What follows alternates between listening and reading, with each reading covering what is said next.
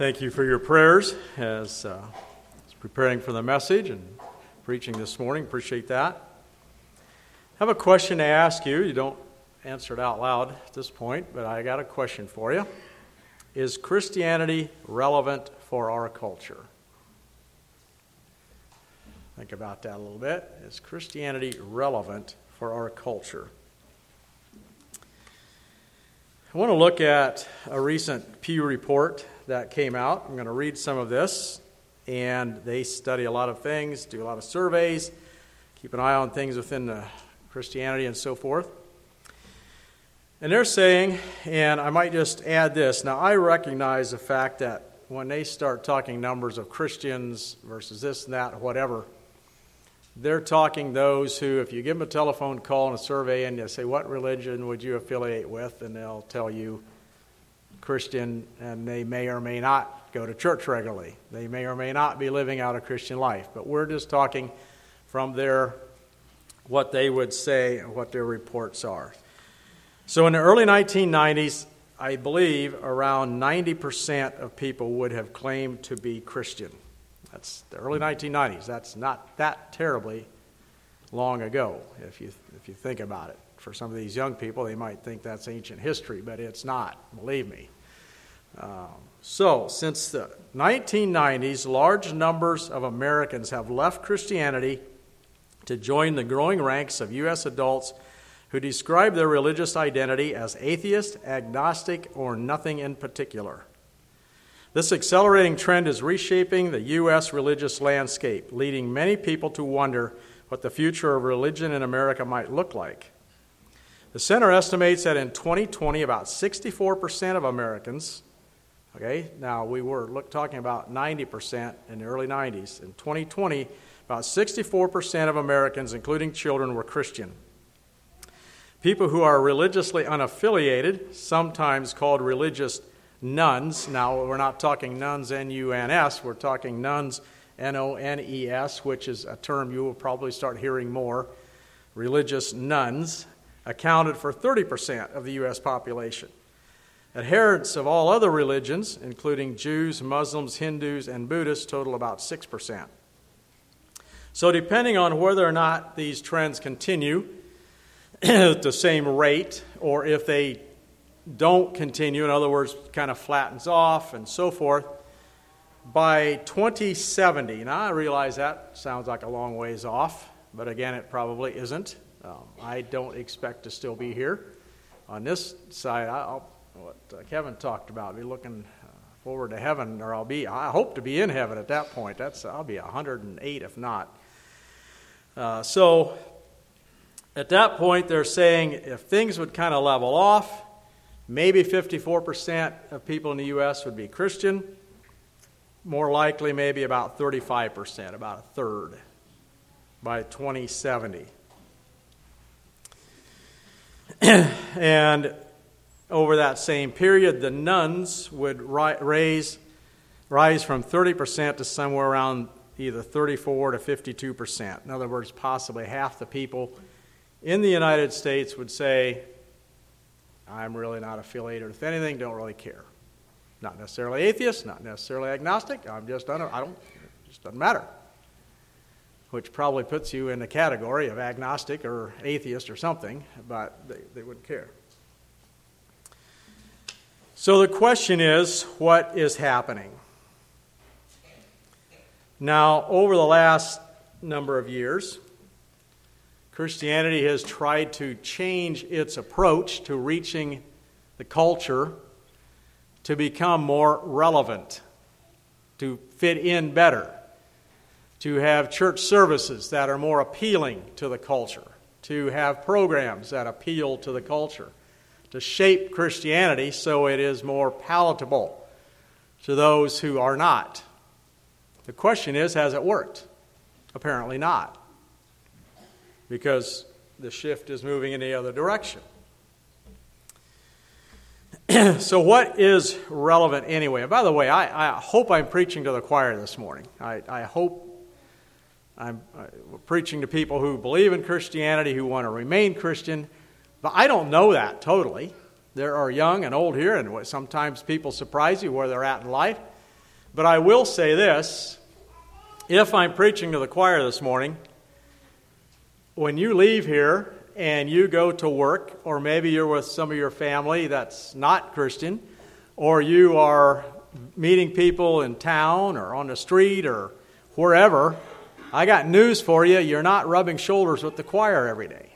If you are, you're pretty sheltered somehow. You need to get out more. Because there are people out there who fall into these categories. So the answer is Christianity relevant to them? And how do we approach them? And what does that look like?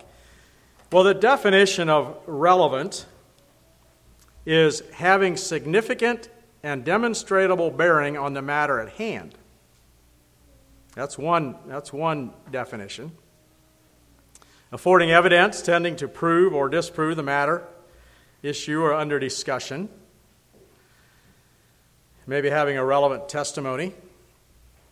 Here are some examples. They talk about having social relevance. Some examples that the dictionary gave. I don't think that question is relevant, counselor. Is monarchy relevant in modern world, or should it be abolished?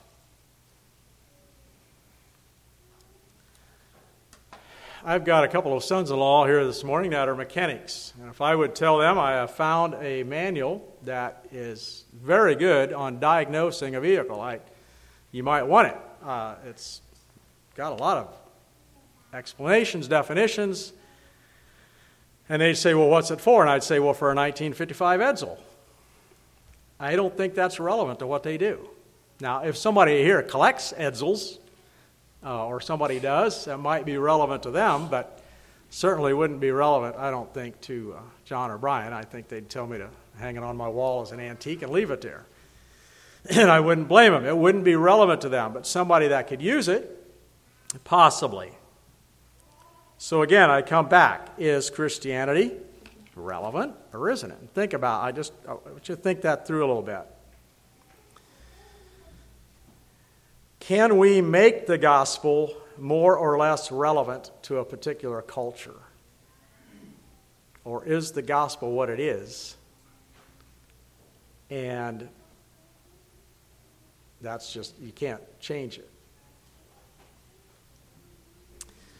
John the Baptist came to his culture and he sized it up. And I believe because he had the Holy Spirit within him, he had a message for them.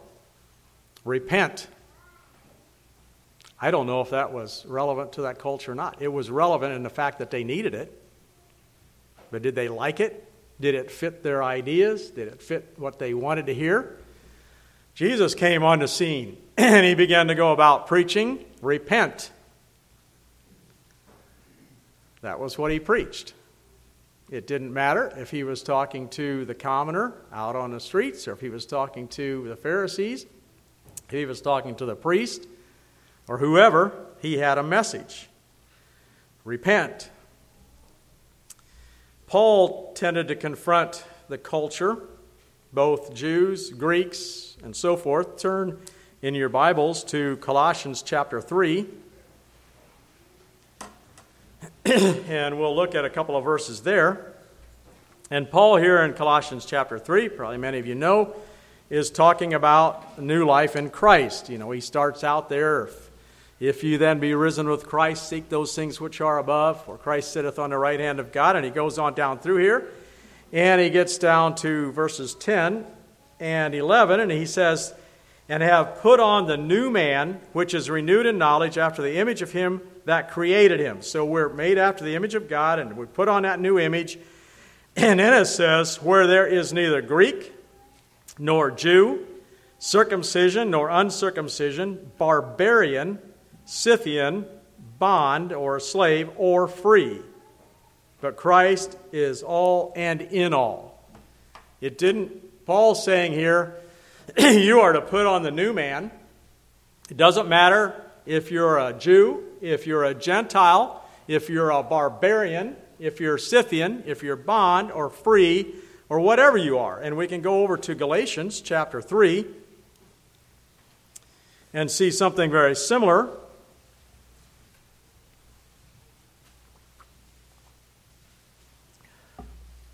And we'll look at verse 26 through verse 29 there, from Galatians chapter 3.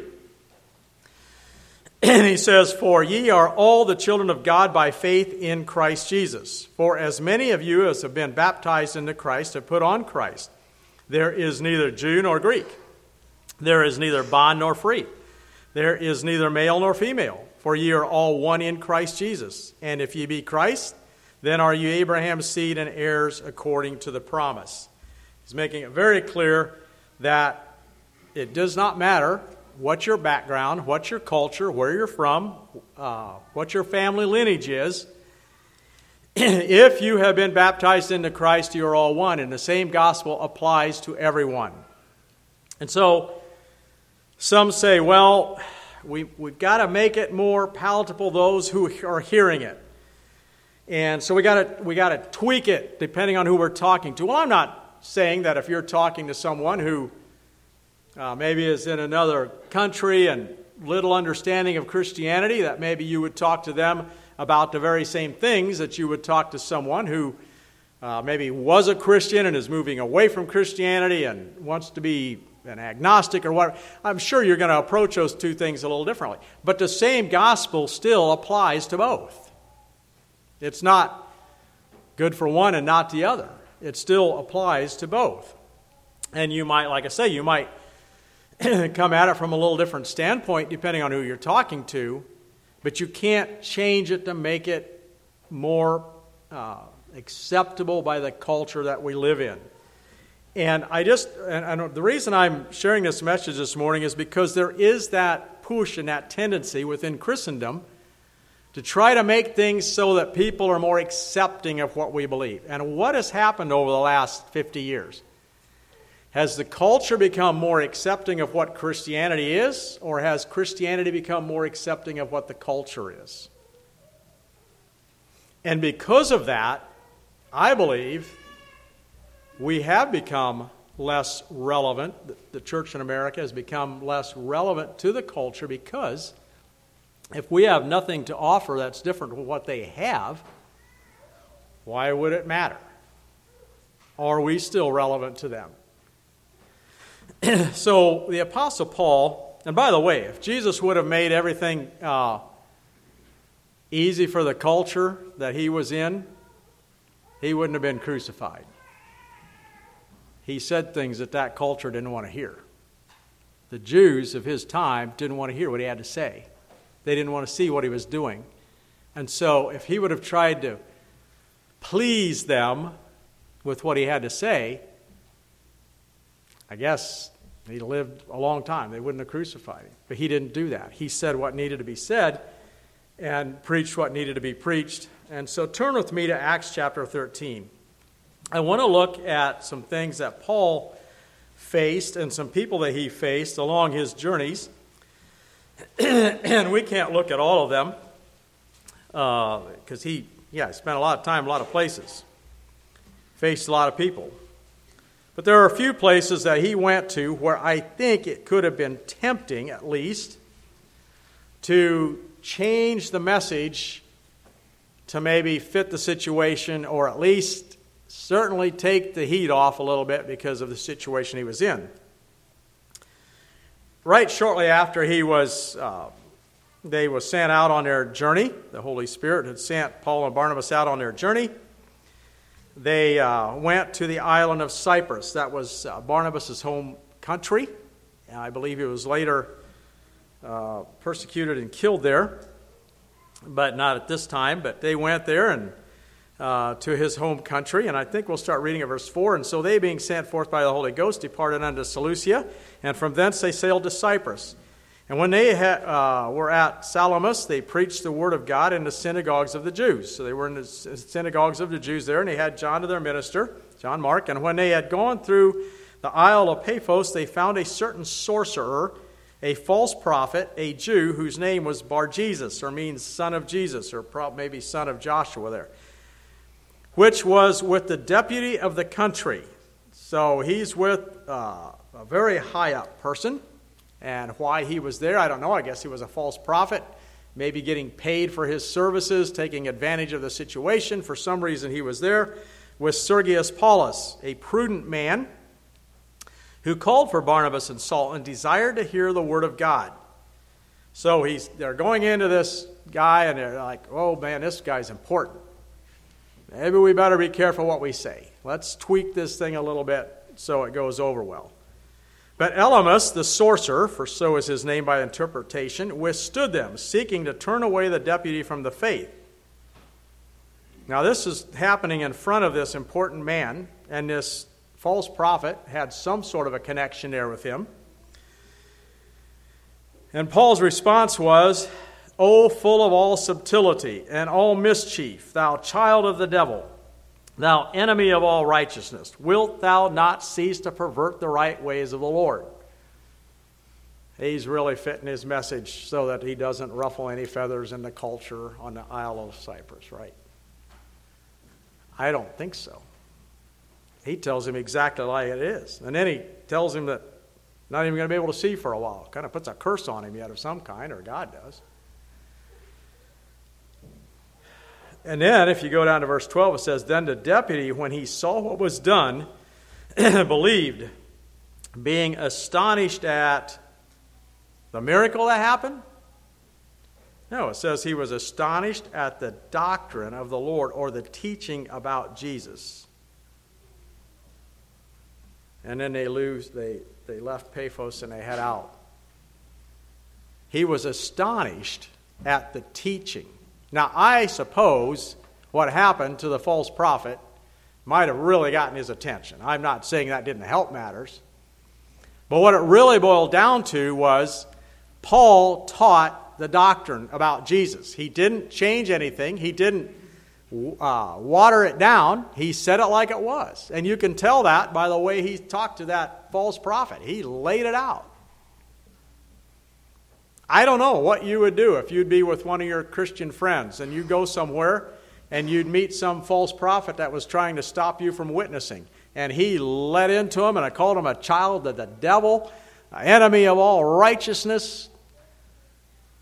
Would you say, whoa, don't talk to this guy like that? Or would you say, preach it, brother, let's keep right on going? We don't want somebody like this stopping the Word of God from getting where it needs to go. Well, Paul continued through his journeys of life, and in Acts chapter 17, he ends up at Athens, and he's by himself in Athens. He had slipped away from Berea because the Jews from Thessalonica had come down there and chased him out, and so he headed down there, and his friends didn't travel with him right away. He ends up in Athens. Athens was a beautiful city, I understand. Had possibly 3,000, I believe, 3,000 different temples or statues or something referring to some sort of deity of some kind. They didn't want to miss any gods. They were pretty careful about that in Athens. They wanted to make sure they were covered. So they had all these things. They had the statue or some kind of thing, shrine to the unknown God. And so they had all this stuff in Athens. And Paul there, we'll look at verse 16 through 18 to start with. He says, And while Paul waited for them at Athens, waited for Silas and Timothy, he said, His spirit was stirred within him when he saw the city wholly given to idolatry. Therefore disputed he in the synagogues with the Jews, there were Jews there, and with the devout persons, and in the marketplace daily with them that met with him, religious philosophers of some kind. And in verse 18 it says, Then certain philosophers of the Epicureans and of the Stoics encountered him, and some said, What will this babbler say? Others, some, he seemeth to be a setter forth of strange gods, because he preached unto them Jesus and the resurrection. Now, you've heard me talk about these guys before, the Epicureans and the Stoics, and in case you were sleeping at that time or forgot or something, well, I'll just share. This verse always kind of catches me, and I guess it's because I see things too differently sometimes. But the Epicureans thought that the chief thing in life was fun and pleasure and partying and having a good time. And I can just kind of imagine they'd get together and boy, they'd laugh it up and they'd hoot and carry on because that was the chief thing of life. Have fun. The Stoics thought the chief thing in life was to get to a point where you had no emotion whatsoever. You could eliminate emotion in your life, have no emotion, no tears, no laughing. That was the chief thing in life. And that's why someone still hear that term, wow, he looks very stoic. Someone who, very somber and sober. And I know a few of those people, they look very stoic, very important.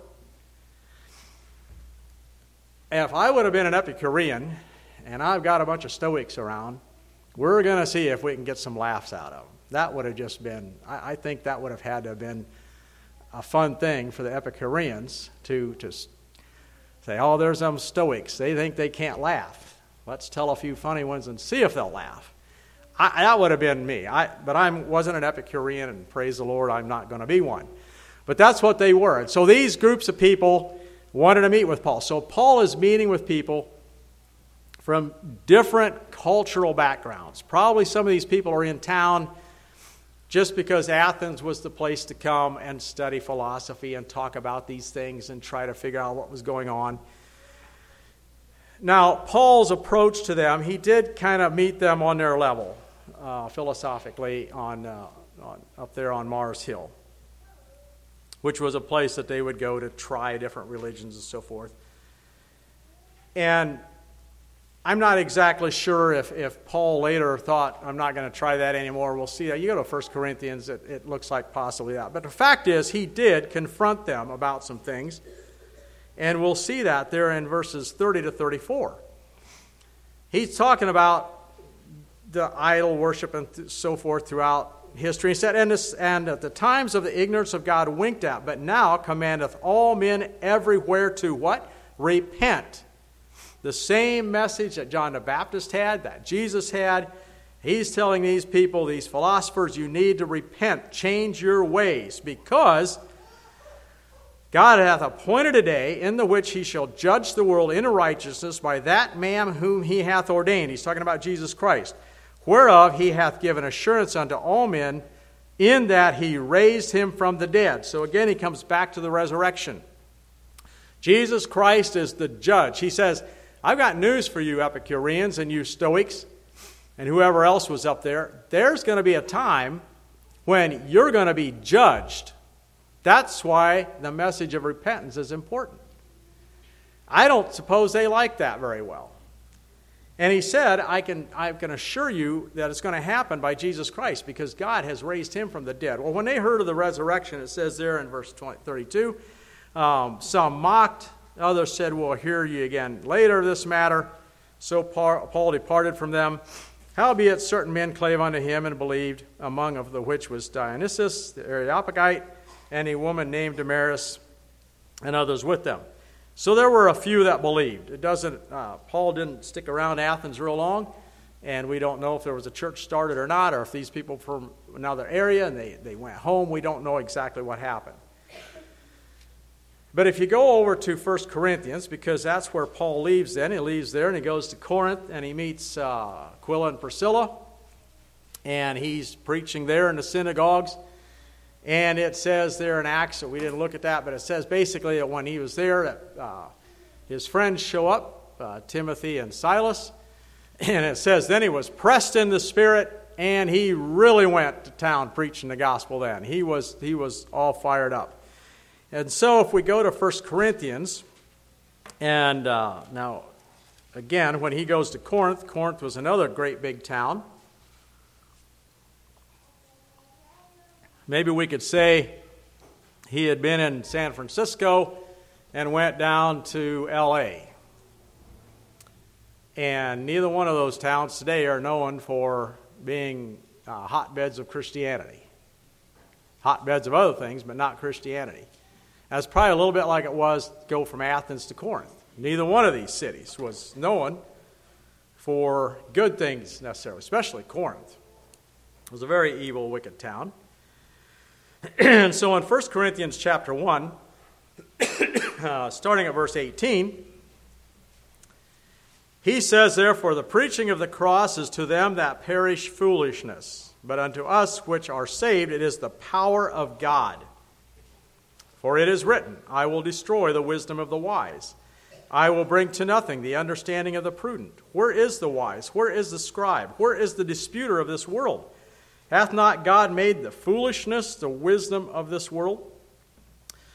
For after that, in the wisdom of God, the world by wisdom knew not God. It pleased God by the foolishness of preaching to save them that believe."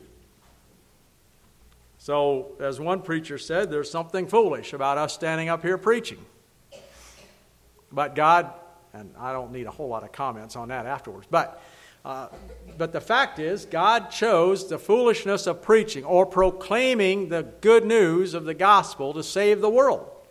He could have sent a bunch of angels around, flying through the skies, proclaiming the word. He could have written it in the sky long before there were jet trails. He could have written it with clouds in the skies. He could have dropped little booklets out of the skies. But he chose the preaching or the proclaiming, and it doesn't have to be just a preacher proclaiming the word of God. I want you all to be willing to do that for others, wherever you're at. He chose the foolishness of preaching, it says, to save them that believe. For the Jews require a sign. Okay? There was a culture that said we have to see a sign. Remember, they were always asking Jesus for a sign. We got to see a sign. We got to see something happen. There are denominations today that are looking constantly for signs. They got to see a sign. God's got to show us a sign. We got to see a miracle. We got to see this. So that was that culture. The Jews require a sign, and the Greeks seek after wisdom.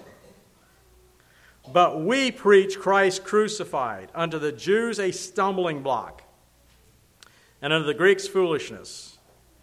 But unto them which are called, both the Jews and the Greeks, Christ, the power of God and the wisdom of God. And if you go over into chapter 2, verse 2 there, it says, now this is when he first came to Corinth, "For I determined not to know anything among you save Jesus Christ and him crucified." And down to verse 5, "that your faith should not stand in the wisdom of men, but in the power of God." I'll tell this little story. When we were in Israel, and those that were with us on that trip would remember this probably, our guide, who was quite a nice fellow. He's been here, actually. We had a supper for him out here in the cabin one time. He taught New Testament in the college over there. And it was interesting. We would go to places. For instance, we were looking across the Sea of Galilee there, and he said, now over there is the area of the Gadarenes. And he said, he said for years they said there was no cliff over there by the water where a bunch of pigs would have run off and drowned in the sea. He said they didn't believe that. But he said, you know what?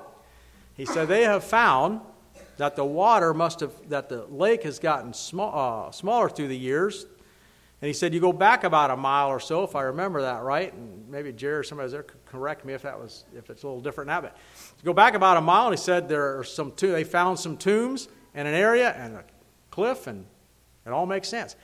And he would say things like that, and then he would say, it just proves the Bible's true. See, it just shows the Bible's true. And I'm thinking, but this guy's not a Christian. He's Jewish. He still keeps his meat and his milk in separate parts of the fridge and things. I mean, he still practices some of this stuff. I'm like, what's going on? And we got to the Church of the Resurrection, I believe it was, or someplace there, where they claim some things happen. Anyway, we were there talking, and he brings up the fact that he said, surely something, Jesus must have been in a swoon or something, because some say that maybe he went to India after he had been crucified, but he hadn't died, and he went to India, possibly got married and so forth. And I had heard some of those silly stories, and he said, he must have not died because the Bible says that a lot of people saw him after his resurrection. And he didn't say resurrection, after his crucifixion. He said after his crucifixion. I was like, well, the Bible also says why, and anyway, I think it was Jerry that's brought up and said, well, it was a resurrection. And it was like, whoosh. He didn't, did he? No. To the Jews, a stumbling block. The gospel of Jesus Christ must include the resurrection. He could not accept that. Now, there are a lot of Jews that have. I want to be clear about that. But I saw firsthand, I think for the first time in my life, that just as plain as day. That apparently he believes much of the New Testament happened, historically at least. But the resurrection, no. But Paul says, we preach Jesus Christ and Him crucified, and Paul taught the resurrection. He had just done it over in Athens, and I'm sure he did it here in Corinth. He preaches the resurrection. It didn't matter what culture you were from, you still had to come to the same place, to repent and believe on the Lord Jesus Christ. That was the way it had to be. He didn't change it from one to another. Let's go back to Acts. I want to look at a couple situations there where I think I would have been tempted. I know I would have been tempted to maybe change things a little bit to fit either the setting or the people I was talking to. Let's go to Acts chapter 24 to start with.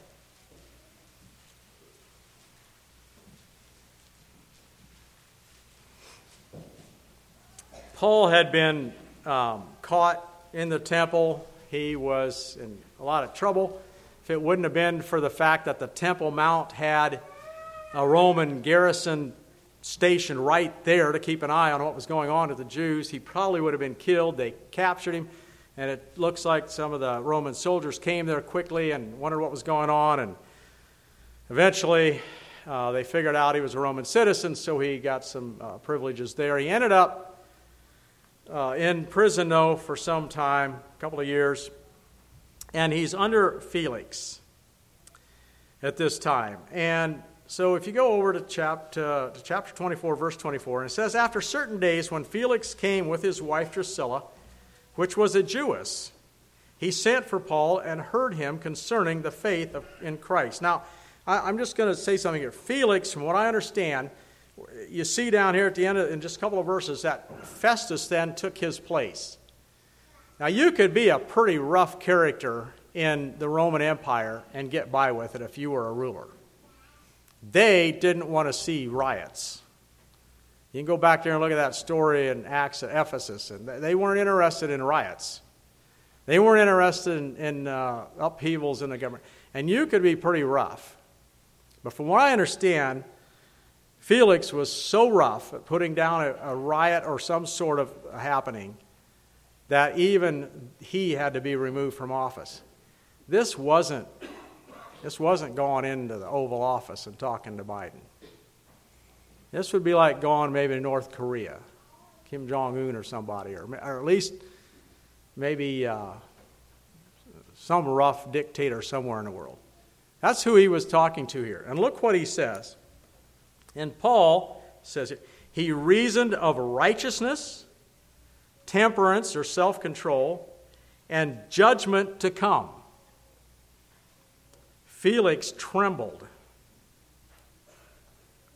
I don't know if Paul was trembling or not, but if I'd be talking to a guy like this, it'd be pretty hard to speak of righteousness, temperance, and judgment to come. I think I'd be the one trembling. And Paul said what the truth was. Here it is. Take it or leave it, basically.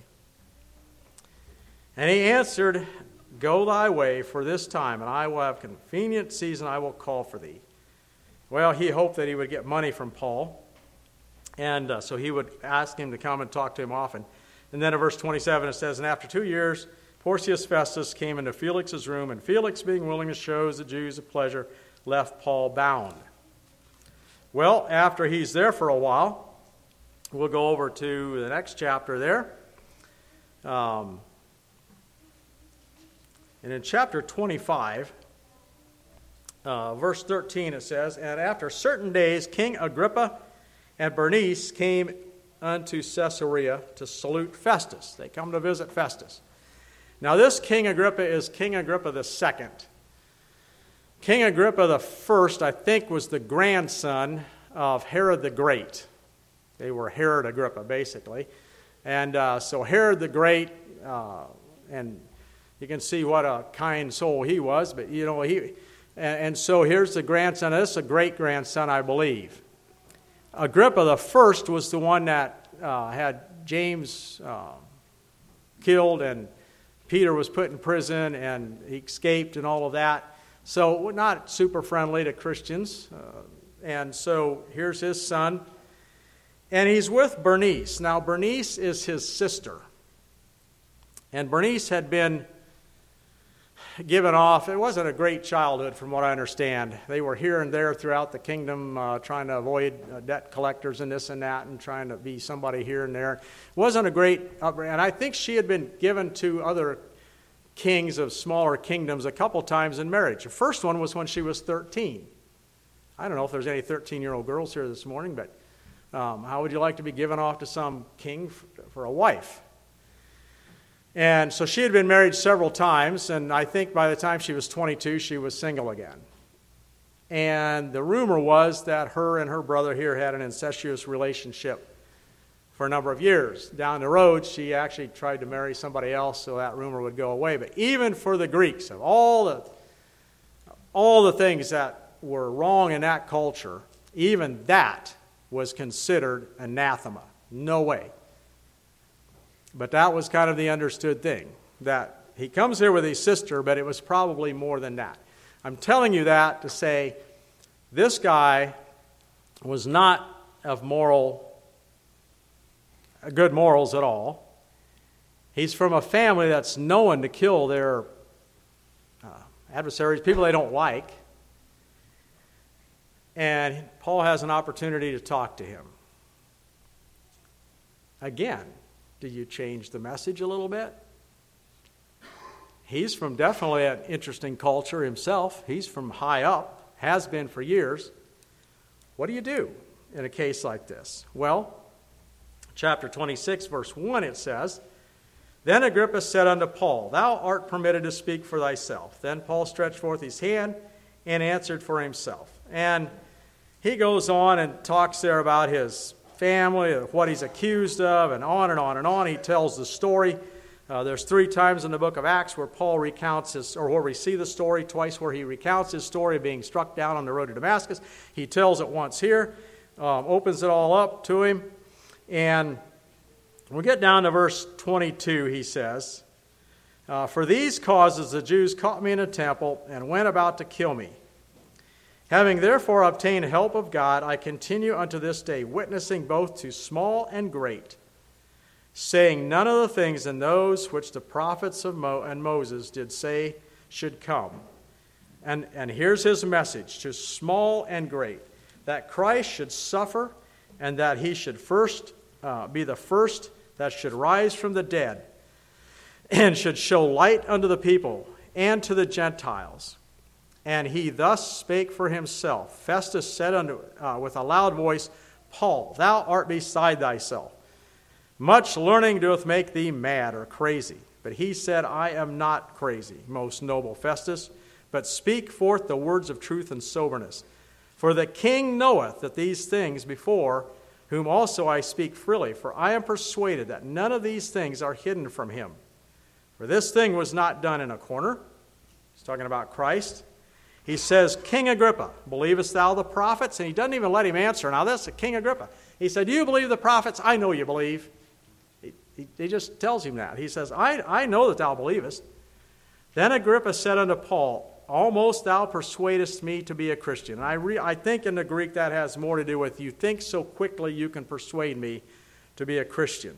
And Paul said, I would to God that not only thou, but also all that hear me this day were both almost and altogether such as I am, except these bonds. And when he had thus spoken, the king rose up, and the governor, and Bernice, and they that had sat with him. And basically they went aside and they said, you know what, if this guy hadn't appealed to Caesar, we could let him go. He didn't change his message. Well, are you tempted to do that?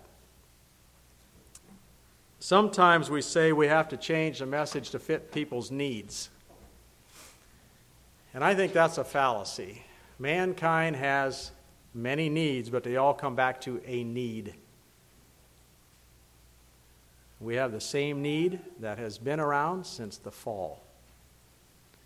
God has not changed. You know what people haven't really either?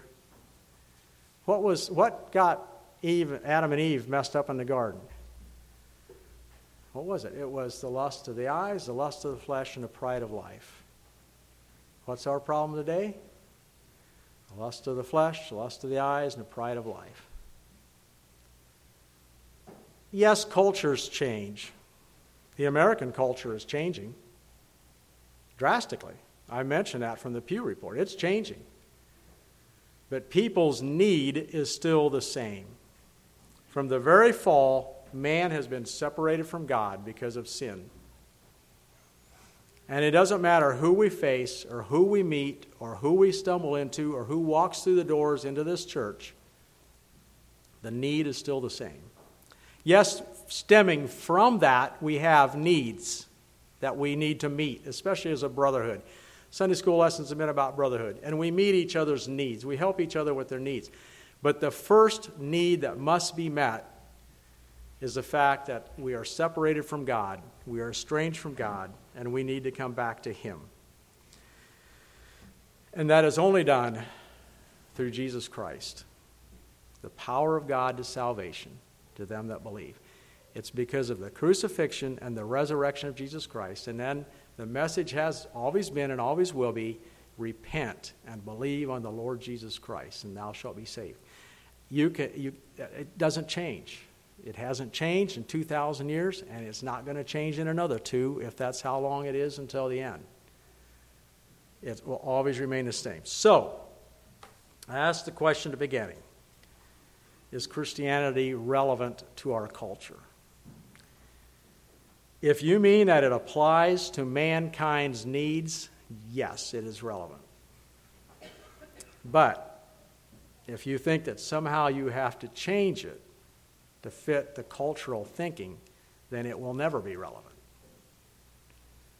It is relevant only in the fact that it doesn't change, and it needs to be preached the same yesterday, today, and forever until the Lord returns. Let's pray. Father in heaven, thank you that you stay the same. Thank you that your message stays the same. Thank you, Lord, that you have given us your Holy Spirit, that we can know how and where and when to share that good news with others, and to preach your word, and to teach your word, and to share with others the good news of Jesus Christ. Help us to never forget, Lord, that it is the good news, and that you have made a way for mankind to be redeemed back to you through Jesus Christ.